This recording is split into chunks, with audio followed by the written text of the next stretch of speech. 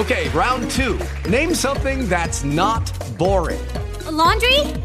Ooh, a book club. Computer solitaire, huh? Ah, sorry, we were looking for Chumba Casino. That's right. ChumbaCasino.com has over 100 casino-style games. Join today and play for free for your chance to redeem some serious prizes. ChumbaCasino.com. No purchase necessary. Void where prohibited by law. 18 plus. Terms and conditions apply. See website for details. Politics. Meanwhile, people's lives are at risk. We have a serious situation right here in the city of Detroit that has now become the epicenter, the American epicenter of the coronavirus. I've said this over and over again. Wherever there is poverty, there are always issues. Detroit is the poorest large city in the United States. Most of our population do not have access to running water, do not have access to secure housing, definitely don't have access to health care. Therefore, it's a petri dish. It's a disaster waiting to happen. Both sides of that, it was always Democrats. So why is Detroit consistently poor? If Detroiters vote Democrat, and there have been more Democratic presidents and Democratic leadership in the state, then you've got to ask yourself, there must be a bigger issue here. This is now what you call implicit bias. Do you see what I'm saying? So now we have a situation similar to what was happening in Washington State, in King County, Washington State, where there is poverty. So most people in Detroit who don't have secure housing, do you know what that means? Secure housing means they are homeless, fruit and vegetables. Because people are poor, they don't have transportation to drive to spaces where they can buy fresh fruit and vegetables. So people are walking to the grocery store. Imagine walking home with your groceries. And most of you are going to say, well, I live in New York City and I live in a high rise. So it's not the same. At least you have the option of even having money. Recently, I heard a story about somebody who spent their last dollar to go and buy groceries, and took the bus to go buy groceries, but when they got there, the shelves were empty. Can you imagine how despondent that person feels? But the governor ordered the shutdown of whoever created this virus and sent this virus to America, they're going to pay for it. Somebody somewhere. But this is not just going to go away like that. You understand what I'm saying? God is watching, and it's going to reveal who did it, because this is not something that just happened. This is a plague, y'all. And it is, we're finding that it is attacking the most vulnerable. Every time something happens, it always attacks the most vulnerable. So I'm going to ask you, right where you are, what you can do is take care of yourself. Make sure that you back your resources. Don't have friends and family over. FaceTime people for 2 hours, and then I wake up and I'm praying. I'm thinking, oh my God, help us. And I'm thinking of all of you. I might have told you the story I saw on the news where a 5-year-old got it, but now somebody's baby was born with it. A newborn baby has it.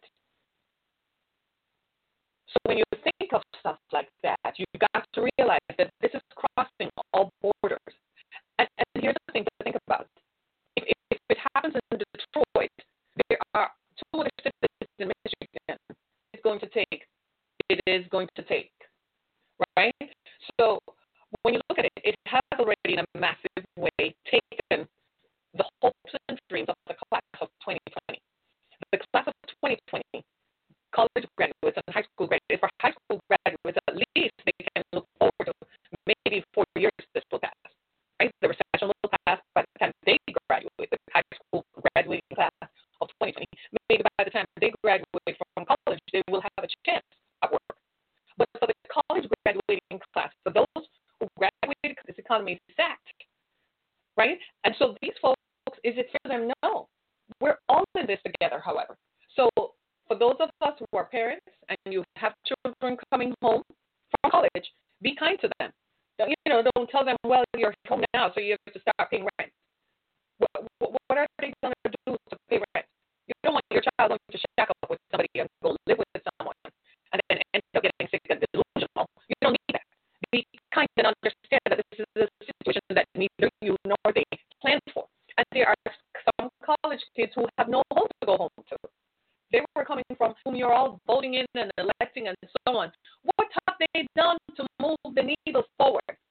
What have they done to move the needle on public services that people must have access to? How is there no infrastructure? How did, you know what, it's that. How did you turn the water off on people and didn't see that if people can't wash their hands and they don't have running water in their homes, they're transmitting bacteria as they go and touch others. Every time you wash your hands, you're going to grab a bottle of water to wash your hands. How convenient is that going to be? How about you don't have running water to flush the toilet, so chances are you're probably not going to flush the toilet every time you use it. That's bacteria. How? You all need to make this happen. You all need to hold these people accountable. And there are people who are poor. Just look at the abandoned homes around the city. You realize right now a lot of folks are living in abandoned homes. The cops know. But as long as they're not creating crime, nobody's going to bother them because they have to live somewhere. They're human. Fine, but it's going to take 2 weeks to be delivered by UPS.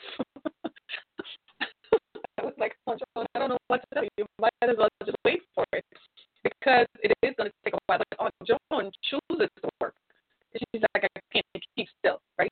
So she's at her late 70s. She's like, I can't keep still, right? So she's worked all her life, right? What I'm saying is, at least she has the ability to pay for her meds and so on without it costing her, and she doesn't have to worry about food. She has her own car, but people who live in New York and the roads and the streets are congested. You can't even drive. One of the coping mechanisms we're going to use is we are going to pray. And we're going to ask that if you can help. I know a lot of people, my Aunt Joan was saying the same thing. A lot of people went and bought toilet paper that they don't need.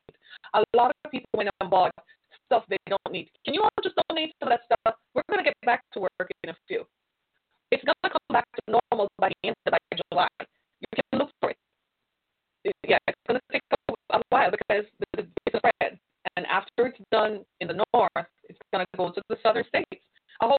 So folks in the southern states, you all didn't think it was, and there are more people at the bottom, and we're the ones who drive the economy.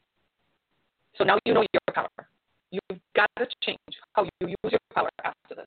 Now you know you are the power. You are the power. And you've got to change how you use it. Use your power wisely to make effective, meaningful change. Right? And then, of course, how are we going to worship? How are we going to worship? Cannot get to say goodbye, who were notified but did not get a chance to say goodbye. We're going to pray for all of us, for those who might have been exposed to work to the plants and who might have been exposed. We're still going to pray for you. And we're going to pray that our minds are at peace in spite of. This is something that is unprecedented. We've never seen this before. We've never walked down this road before. This is the challenge of the generation. This is the challenge of our generation. We probably had to take a gun and go to war. They said, stay home on your couch, watch Netflix, chill. That's this legacy and the sacrifices that the previous generation made. That this is our only problem. Then this too will pass. We're just not accustomed to being uncomfortable and not having what we want when we want it. So we're going to pray and pray that God hears our prayers and that God will answer. Lucky Land Casino, asking people, what's the weirdest place you've gotten lucky? Lucky? In line at the deli, I guess? Aha, in my dentist's office. More than once, actually. Do I have to say? Yes, you do. In the car before my kids' PTA meeting. Really? Yes. Excuse me, what's the weirdest place you've gotten lucky? I never win and tell. Well, there you have it. You can get lucky anywhere, playing at LuckyLandSlots.com. Play for free right now. Are you feeling lucky? No purchase necessary. Void where prohibited by law. 18+. Terms and conditions apply. See website for details.